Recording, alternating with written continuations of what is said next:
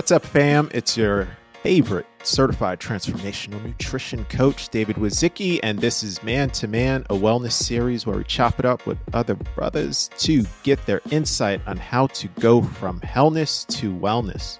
Today, we are tapping into the mental wellness of it all. And this brother in particular is a multi-award-winning podcaster, and he's just coming off a hot Webby Award win for his show Black is America. He's also an entrepreneur, Army vet, husband, father. Please give it up for the one, the Dominic Lawson. What is up? I am living the dream, David. Thank you so much for the opportunity and to have me on the show. I really appreciate it. Absolutely. Absolutely. And congrats on the Webby Award, the first of many. I appreciate that. Definitely worked really hard for it. So it's like it's surprising, but it's not surprising. So, but I appreciate that sentiment for sure. Absolutely. Yeah. Absolutely. As usually is the case, there are a ton of directions to go into just off of your intro alone. However, we're going to start it the way we always start it. Getting you man-to-man blue check certified. I think you know this question. So all I'm going to ask is, are you ready for that question? I am ready, sir. All right, Dominic, what does masculinity mean to you? Masculinity to me means being comfortable in your own skin. I think a lot of times when it comes to, what a man is, masculinity, stuff like that, a lot of people like to define what that is, and they're usually not yourself, right? Because, being a man is just like being black. It's not a monolith, right? I can remember growing up as a teenager, in my bedroom, singing to NSYNC and Backstreet Boys because I thought the music was cool. That's just real talk, right?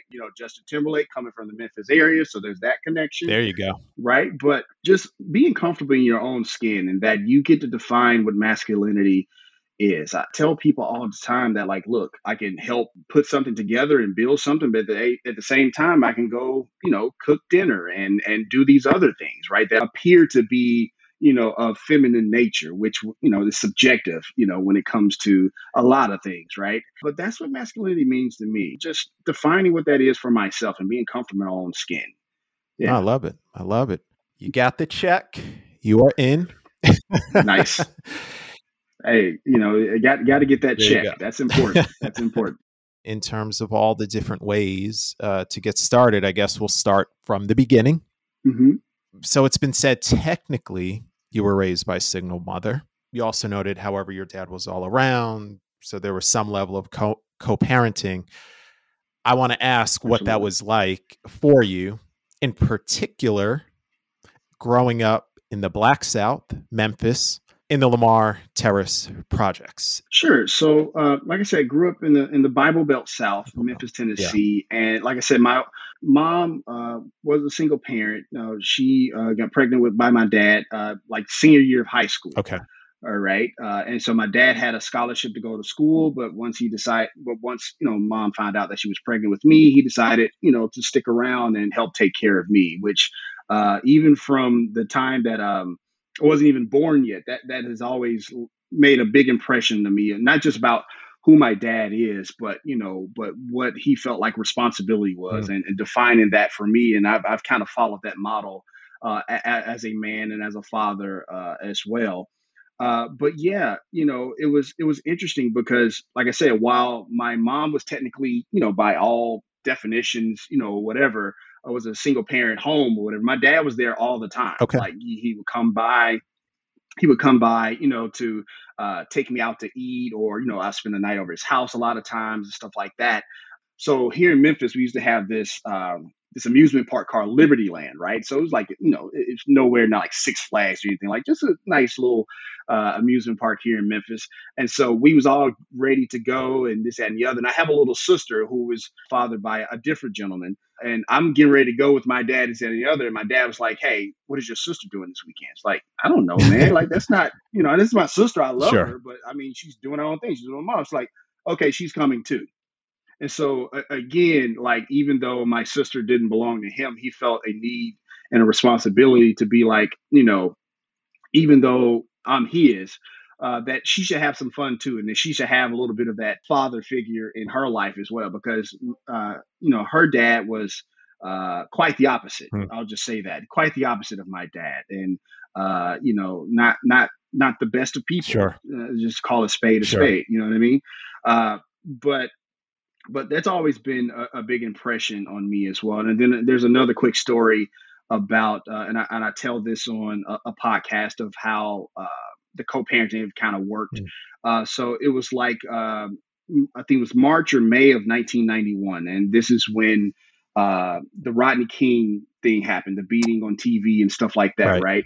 And my mom, said, hey, when you get out of school, come straight to school. Because me, I would usually, hit up the candy lady, play with my friends or whatever. But she was like, come straight home from school. And when I came home from school that day, my dad was there as well. And then we had to talk. And so in the Black community, as you know, David, we had to talk. This wasn't the birds and the bees talk. This was how to interact with the police type of talk. And so she thought it was really important to have both of them there to have that conversation, which just says a lot of my dad, as far as like what it means to be a dad, what it means to be a father, what it means to be there for your family, even if that family doesn't look like the prototypical mom, dad, picket fence, 2.5 kids type of model, right? But he's always showed up, and he still shows up today. He's still giving me advice, still like, I don't know, Dominic, maybe we should go in this direction or something like that, just being a dad. But that's always made a massive impression on me as a father and stuff. Thank you for sharing that. I think there's something powerful, either parent, just a parent's presence and knowing that they will be there, they will be present, mom or dad. But I think for us, for men in particular, having that dad role model around, just knowing that he's around, knowing that you will get those tidbits to this day and those insights, right? Right. Absolutely. There's something of a comfort. There's something of a way of conversations that you wouldn't have with your mom, that you wouldn't have with anybody else but that type of figure in your life, right? Yeah, and it's interesting that you mentioned that, because, like, let me be clear. My mom was an all-world mom. Like, she was pulling Christmas presents out of nowhere. Like, Mom, I know you don't make that much money. Like, how are you able to get this Super Nintendo? How did you pull that off, right? But at the same time, though, my mom was always like, she would go right up into the cliff as far as like, what she need to show me, this and the other. But even she knew, like, okay, this is where your dad needs to step in. And so my dad being available to me in that regard has been, huge, to say the least. It's been huge, and I'm super appreciative to both of them to having that conversation, whatever conversation that looks like, because co-parenting can be rough. Yeah. Okay. Yeah. It can be really rough, right? There's past, like, relationship stuff that probably that happened, and, bad sentiments towards one another and stuff like that. But whatever it was, they figured it out, and even when my dad, got married to my stepmom, they had a conversation. So there's this third party that's kind of in the process as well. But whatever they did, whatever conversation they had, all three of them, I'm super grateful, and I've turned out for the best for it. And growing up in the Lamar Terrace projects, I needed that. I was that kid that could have easily gone the different direction, which I know sounds cliche, but it's just true. And so for them to be there to kind of steer me in that direction, because this is early 90s. This is, crack cocaine, drug dealing, public housing, all types of crazy stuff goes down. And so for them to have that conversation and to be there for me has been pivotal. Was there anything in particular that kind of stood out to keep you within the guardrails of kind of staying on the straight and narrow versus kind of, veering out? And to your point, could have been just another statistic. Honestly, it was the reinforcement of how education was important, but not just important, but cool, right? Because one of the things they always did was expose me to different things, right? Like, hey, you're great at math, Dominic. Let's go to this fair where math is super important. Like, hey, I see that you like, science or something. Let's go to this museum so I can show you where the science, where I know it seems boring right now, but it can be applicable later on. And so, and I'll never forget this. My mom, took me to the Memphis Children's Museum here in Memphis. Obviously, sorry the No, redundancy, no. but here in Memphis, took me to the Memphis Children's Museum, and where I would see all these cool and amazing things. And she's like, hey, see, this is where the stuff that you're learning now is just the groundwork to do all this cool stuff Mm. later. And so it was honestly just double downing on the education, but not just talking about it, but showing me and exposing me to different things that could be applicable to what I do now. I love that. Black Beyond Measure honors and elevates Black creators, artists, entrepreneurs, and others in the Black community. Target holds the community front and center, supporting their products, ambitions, and efforts, and people behind them, encouraging them to thrive. Understanding more about myself and about my wellness helps feed my inner glow. For me, that's a day at the beach, listening to the waves. That's it. That's all I need. And honestly, it can look different every day for every other person, but that literally allows me to recharge and get grounded. And those intentional moments of self-care allow me to show up for others. And being there for others is foundational to my practice. Also, connecting with Black men every week has been amazing. I love how these stories have poured into me. I've learned from them and therefore been able to provide it to our community. And it's given us space to enjoy the soft life.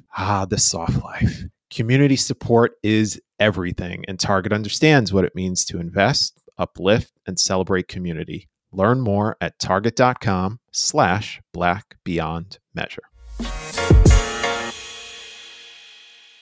Kind of transitioning a little bit here because, I want to continue the journey of Dominic Lawson. You managed to stay on the straight and narrow, and eventually you end up in the Army.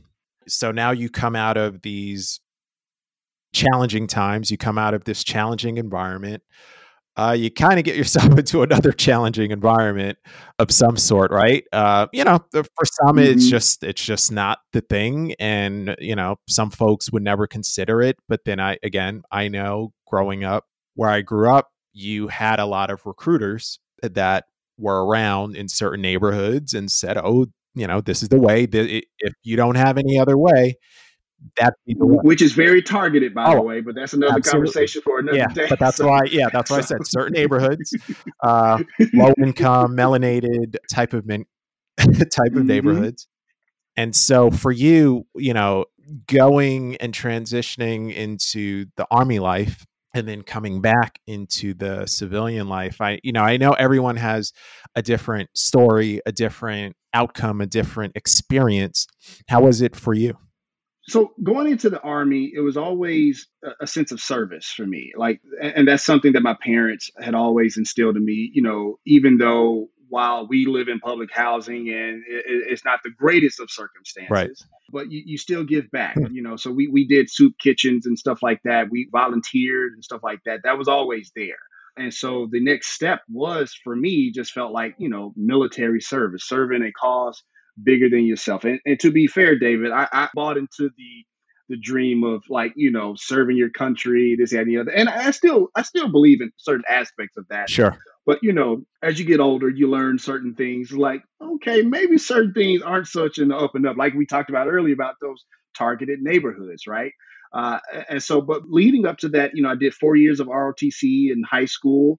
I was Mr. ROTC, color guard, rifle team, drill team, okay. land navigation. I was trying to do all the things, right? So enlisted in the Army, and it didn't go as planned originally because I went into basic training and I got a heart condition. I had it was a rare thing. I got a common cold turned into a viral infection of the heart. And so that's where things kind of took a turn. And it's like, well, Dominic, thank you for your service, but you can't stay here. Right. So imagine, thinking about for a big part of your life, this is what you're supposed to be. This is what you're supposed to become. Yeah. Then all of a sudden, just one random cold and all that just goes away. Yeah. Right. Now I'm grateful for Uncle Sam because he gave me some nice parting gifts and stuff like that, as far as healthcare and stuff like Sure. that. But still, it's it wasn't the plan. Right. And so there was a lot of things that came from that. Depression was Mm, one of them for sure. mm, And we're talking about and that's the thing about depression. It looks like a whole bunch of different ways, right? Like absolutely. depression isn't just this one particular thing. And for me, it was literally, David, no lie, staying in a dark room all day playing Grand Theft Auto. That was depression for me. Yeah. Like just sitting in a room, dark room, playing video games and stuff like that. And then around this time, I was married to my first wife. We have a kid, Wow. and it was just a lot at the same time. Yeah. But depression is quite the beast, man. It's like quicksand. You know what I Hmm. mean? You think you're doing okay one day, and another day is just kind of like, nope, to go and sit in this dark corner and just play video games all day. And really, like, the highlight of my times was like when the next game came out. Like, that was the highlight. Like, Yeah. nothing else. Like, and keep in mind, I got a wife, I got a kid, but that was the highlight of my life, which is like, when's the next game? Yeah. And so that was a pretty dark time, and I'm glad I came through it. But it's just one of those situations where it's just like, it was rough, to say the least. It was rough. Can I ask what was your light? I mean, I have many of stories that I can share on depression personally, and I have in previous episodes. I can share one with you as well. I mean, to your point of that dark room, video games, a new video game being your highlight, right? You're out. For me, at my lowest point, I will say, yeah, I was in bed all day. You could not get me out of that bed. The only thing that got me out of bed, I have no shame, at this point in saying it. They had reruns on, I don't know what it would be called today, but locally in New York, Channel 11, WPIX, people my age range would know what that means. They had reruns of Beverly Hills 90210. So every time I heard that, da-na-na-na, da-na-na-na, Mhm. that would be my out. And I think there was something for me being in New York, being in the fog that I was in, the dark, clouded environment that I was in, where I just was seeing no hope. I had this hope of this dreamy environment on the West Coast, and them just kind of living it up in high school and doing all the cool things. And they're by the Pacific Ocean and the beach, and they're just yucking it up. And yes, they get into trouble, but they have these amazing parents that come to console them at the end of the day. I don't know. That must be why that was the show. So at 5 o'clock p.m., that's when it would air the rerun. That's when I would have some life, and that would give me life. And Mm, then 6 o'clock, it was over. It was done, because now it's time for evening news and all of that nonsense and every other thing that was going on in my life. So I would start my day at 5 p.m. Most days. And yeah, man, it's a trip. It's a trip. There's even times where, I had this functional depression, where you can do enough. You can do enough to get by. I want to bring it right. back to you. Was there something that just switched in your head, where that switch went on and it was like, I got to do something? Did someone say something to you? How did you get out of that? So anybody who plays Grand Theft Auto knows that, like, you can run red lights and stuff like that, right? So there's that. Like, I'm getting it, right? And so I literally had to go to the store or something, like physically go to the store, right? And so I almost ran a red light because my mind was so, like, ingrained of, like, like, of the word, like, okay, whoa, almost, no, because I almost got T-bone, right? Like, whoa, okay, yeah, this is, I got to get Hmm. help, because, like, I'm gonna end up killing myself, killing somebody I love. Like, I got, like, like a 9-month-old baby at the Wow. time, right? A son, right? So it's like, what if he was in the car, right? It was that moment, like, yeah, I got to get you help, and so that was my first instance of, like, going to see a therapist and stuff like that, and talking about things. And I think I'm around 25, 26 at this time, right? And I guess kind of like that second light, if you will, was we was having a conversation. I was like, look, I had this plan for my life. I was supposed to do this. I was supposed to do that. I was supposed to go to the army and serve 20 years and then retire and then figure out another aspect of my life. But now here I am, 25, 26 years old, and I feel like it's done. I've already done that part. So it's like, I don't know what to do. It's too early. Yeah. And she just basically told me, like, look, you're 26 years old. Like, there's so much more life out there for you to figure out. It's not over. It's not done. You're not an old adult, if you Yeah. will. And so I think those two instances where it just kind of clicked, like there's got to be something else. There's got to be something else. And so, yeah, that was pivotal for me. Yeah, it sounds like it. It sounds like it. When you went to a therapist, just one more thing on, well, two more things on therapy. One, when you went to therapy, were you solely focused on your depression and working through that? Or were there, these other variables? I just have to ask again, because, I was born and raised in New York and the surrounding East Coast, and only recently did I come out to LA. But I know New York and LA is a lot different from the South, the racist South, the projects of the South, so on and so forth. You know where I'm going with this. And again, with your upbringing, was that part of the dialogue at all, but between you and the therapist? It's interesting because that instance of therapy and then the instance of therapy I go in now, that part of it wasn't really addressed. Okay. Right. Like the part of like growing up and stuff like that, that I've been talking more about that now because of, recent things and stuff like that I've been kind of aware of and stuff like that. But then it was honestly about like having this plan for my life and it not going how I thought it would be. It was also some of the conversations and the things that were going on with my wife at the time, which is why she's now my ex-wife. Right. So there's that stuff. Right. Sure.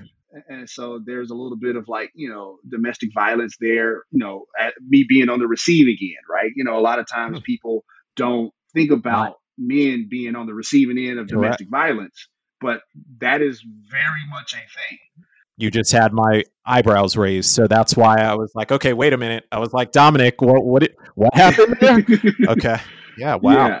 Yeah. So there's instance of, that abuse as well and receiving that abuse and feeling, less than a man, if you will, right. So there's that part. So that was some of the stuff that was coming up at that moment, so, and usually in therapy, they usually try to go underneath, but we weren't there yet. We didn't get to that part, but it was just those things. But yeah, those things were, that's what was going on at the time. Wow. Yeah. You bring up therapy now that you are going. Different reasons, but you are going, and it sounds like you are, in fact, one of the many that I speak to that are advocates for therapy, as you nod your head more than convincingly. So I'd like to ask you something, and again, if this gets too sensitive, we will divert. I know you're a dad, and I guess I'll preface by asking, do I say for you father of 3, or do you consider yourself a father of 4? I consider myself a father of 4. Because, there's a friend in Kariga Bailey on Soul Affirmations podcast who's been on this show multiple times. And yeah, he considers himself an angel parent. And, I always want to be sensitive to that. As we talk about therapy, and I can have certain assumptions about, therapy helping in this way. And I can only imagine, again, that loss and how you had to deal with your son passing. I believe it was like 6 days later. With that loss, with the gain of your 3 other beautiful children, and ultimately being a beautiful, a proud dad of 4 amazing ones. Like, I mean, just that journey, if you can like touch on that a little bit. Absolutely. So this is around 2015. This is around 2015, March of 2015. And my wife had been pregnant for my current wife now had been pregnant for about 6 months now. And this is around a time where we're building the business. You know how entrepreneurship is. It's go, go, go, hustle, this, that, and the other, right? But that also led to some complications in the pregnancy. Got it. And so to the point where, my wife had to be on bed rest for like the last 2 weeks. Then it got to the point where she went to one of those routine checkups, like, we have to deliver today. And honestly, we don't know how this is going to turn out. So on March 6, 2015, give birth to my beautiful son, Maximus. And then 6 days later, he passes away. And during those 6 days, David, were indescribable. I'm sure. just, Yeah. terrible. Because it's just one of those things where you're not really sure what's going on. You hear all these boops and beeps of like medical machines and devices and stuff like that. And it just got to a point where it's like, look, man, if you're going to take my son, just take him. Okay. Like, don't put him through this crap. Like, don't put us through this crap. You know what I mean? Like, if you're going to do it, just do it. Right. And that was a point, David, real talk. Like, me and God was beefing. It is what it is. I believe. We was Yeah. beefing. Like, Yeah. it is what it is, right? Yeah. Maybe it sounds blasphemous, but that's just is what we were beefing. Because I was angry. I was angry, and I wasn't just angry for myself because my wife currently, she lost both of her parents when she was young. Wow. Right. So I'm also angry for her, right, to have to endure this loss. You know what I mean? And so it just got to a point where it's like, look, man, if you're going to take him, just take him. Right. So March 12th comes around, he passes away, and I just, lost for words, and I think honestly, and I'll try to be, a bit sensitive here. I think what really got to me because we had always planned to nurse, right? No formula and stuff like that. So when I see my wife, who I love dearly, still have to pump milk for a baby that's not here, Yeah. like that just does something Yeah. to you. It's just like like now me and God gotta have a different conversation because I'm like, come holler at me, God, 'cause that's what we doing, But and I don't mind talking about this, and I'm glad you asked because I think it also just speaks to the power of therapy. Yeah. Because like if this was like maybe a year or two after the fact, like we ain't having this conversation, right? But a few years removed, I can have this conversation. And every March, we get a little squirrely and wily because it's that time of year. The reason I say I am the father of four is because I still brought him home. I still brought him home. Put him in an urn, stuff like that. Still talk to him, stuff like that. And so that's why I say that. Like I still talk to him. I still care for him. I still, speak of him as he's in the physical form. But man, it's the darkest days. I always say March 12th is the day the earth cracked. Yeah. Like that's what I equate that to. But how I got over that, or how we got over that, is honestly, me and my wife, we just focused on each other. Like, don't focus on my own feelings and any others. Just make sure she's okay. Make sure I'm okay. She'll make sure I'm okay, and that's how we got through that. That's how we got through that. That's powerful. Thank you for sharing and going there. And to this day, so you just mentioned every March, March just passed. Are there things you and your wife do specifically to honor him, to, I hate using the other term, like getting past it. It's working through, right? Yeah. It's, like you said, that is your son. And so, you do have to find ways of that that emotional management. Are there things that you can offer as these are the things that I do to help, because you're not alone in this? Absolutely. No, I appreciate that question. One of the things that I do is I have lots of male friends and their fathers and their fathers of sons, right? So usually what I do around every March, I'll send them like a few dollars or something, right? But the rule is you have to do something with your son. Okay. Whether it be taken to a game, take him to ice cream, something like that, because that's probably something I would have done with my son around his birthday. Yeah. Right. So if there's like a game, or like even if it's just to just do something, whatever, right? Go to the park. Like, hey, man, like, listen, I think you're a great dad. This is around the time where I physically lost my son. And I just want to tell you that I think you're a great dad. I think you're doing an amazing job with your son. Here's X amount of dollars to go do that. Right. And so for me, that's been very helpful in not just therapeutic for me, but also let another black man, not always a black man, but usually it's a black man, somebody who looks like us, to say, hey, I see you as a father and I see what you're doing. And I appreciate what you're doing, because, and just a reminder, like, look, cherish it all, because you just never know. And to go through that, it just sucks, David. I'm just gonna be Of honest with you. It course. sucks, Yeah. right? There's still days where I'm like, come on, man. I thought I did it all right.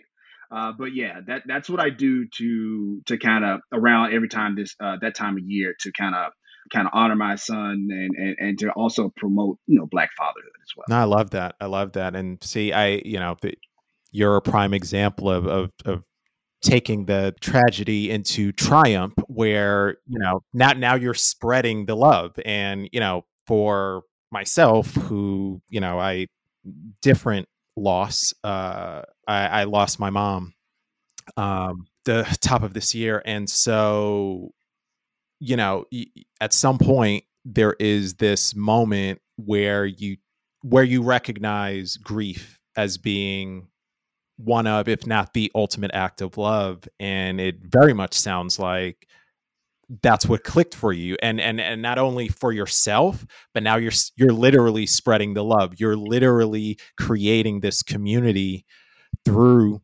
again, the for me, experiencing this and that type of loss, that it is the ultimate act of love, because in that you really truly get to the heart of the love for that person.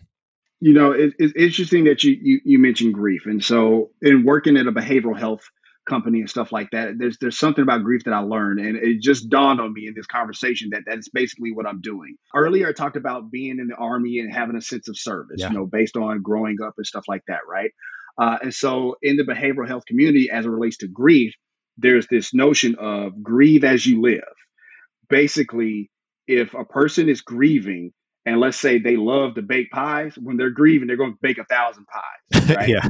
Yeah. Or if they're grieving, they love to cut yards, they're going to cut like every neighbor's yard until they whatever, Right. right? Right. And so it just dawned on me in this moment, in this conversation with you, like that's basically what I'm doing each March. It's that Yeah. service of Black fatherhood, and understanding that, like, life is precious, and like, that bond between a father and a son is extremely precious, not different from a father, daughter, or anything like that, but it's precious in its own right, special in its own right. Absolutely. And so that sense of service clearly has shown out over the past 8 years since my son's passing. Yeah, no, that's beautiful. That's beautiful. And that's something I was going to allude to, your service, and having that in your DNA. And here you are through again, the most powerful form of love. You are now doing it. And, one, I applaud you, literally and figuratively. And you did touch upon where you're now working as a host and producer and editor.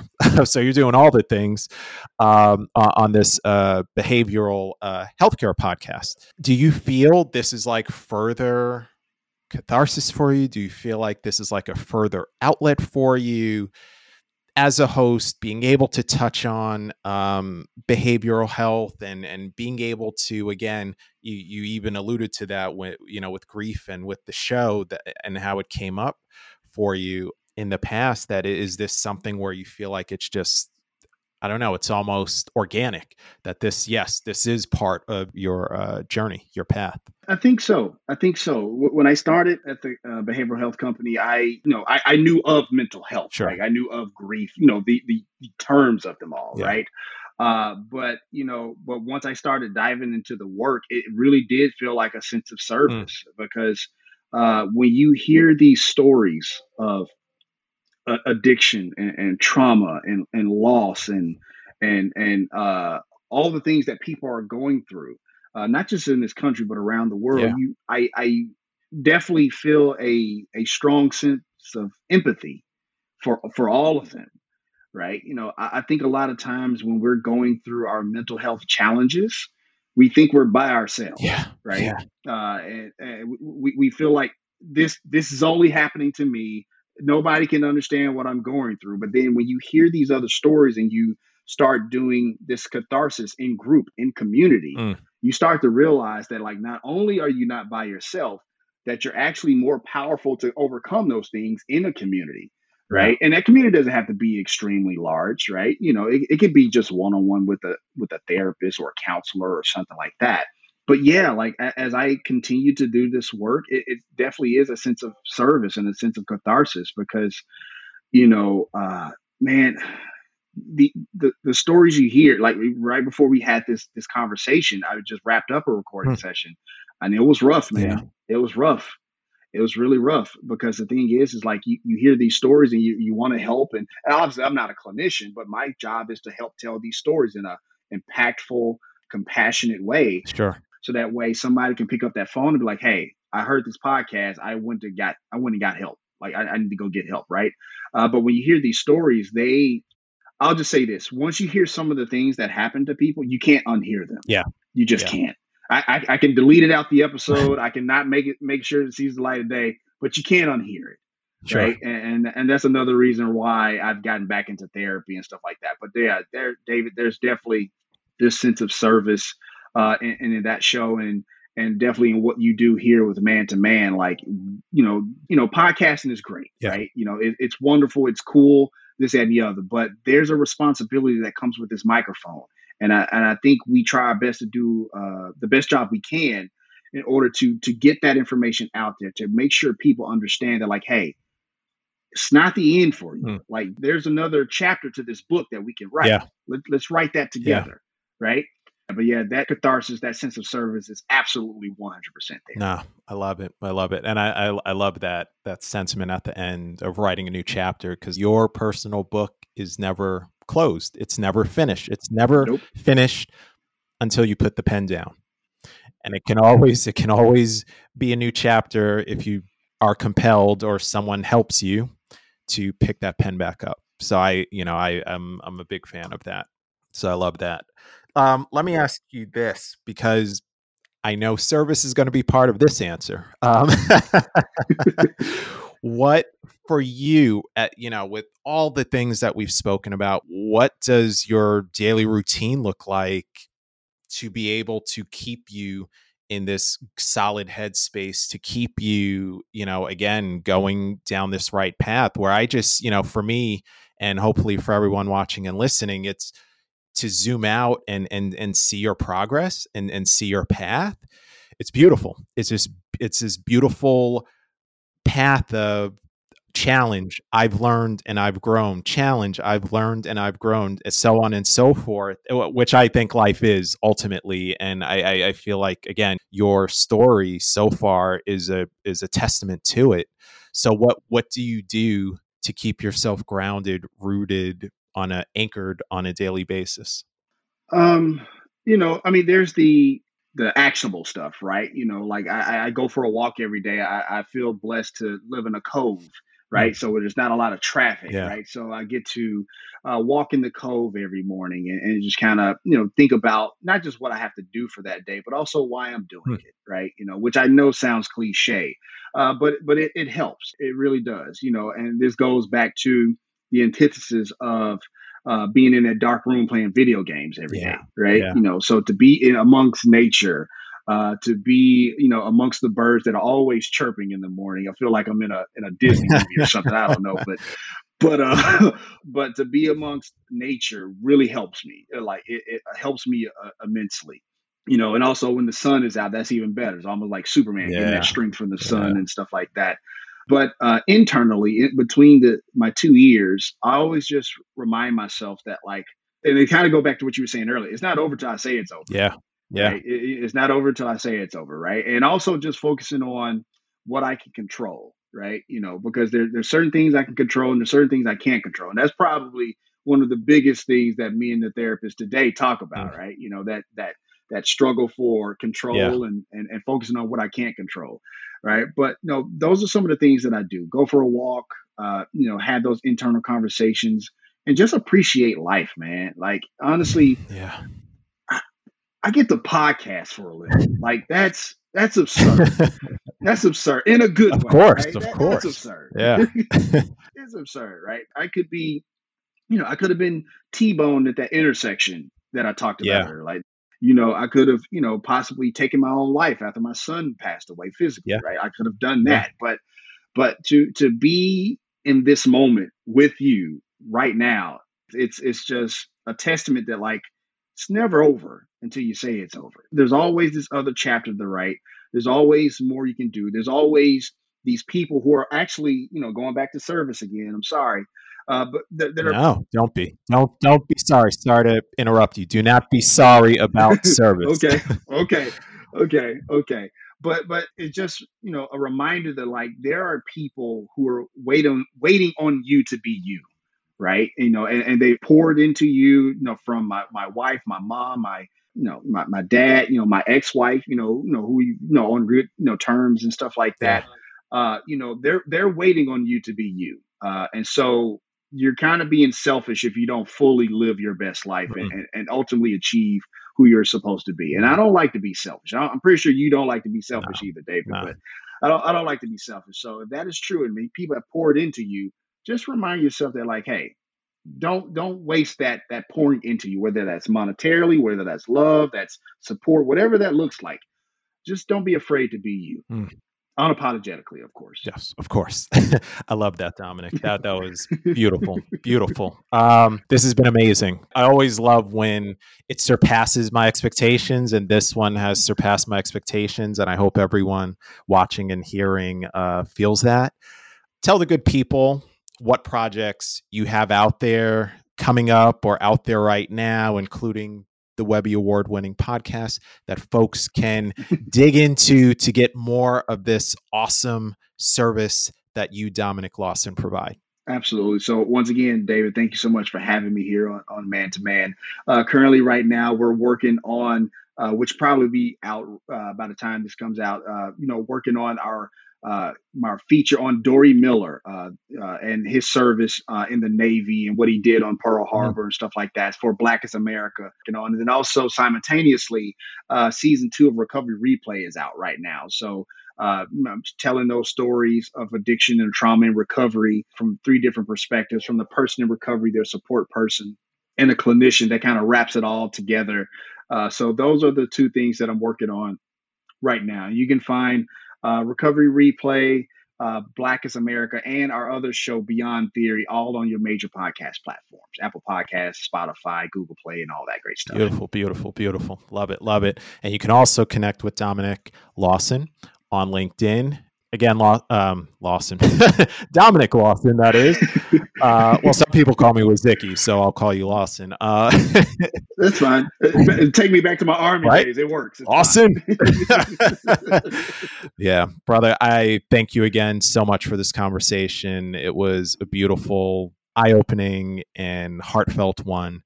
So good people, make sure to touch on all 3 podcasts. This man is working. He's out there. He's doing the service and keeping that service spread wide. So tap into all the podcasts, all the projects. In the meantime, don't forget to tell another brother, king or queen, about Man to Man so we can keep the wellness revolution moving. And if you like what you're hearing, give us those 5 stars. And if there's someone you want to hear, like Dominic or someone else that we've had on Man to Man in the past, connect with me on Instagram at Wazicki, WASICKI. Till next week, peace, love, and it's coming, service. We out.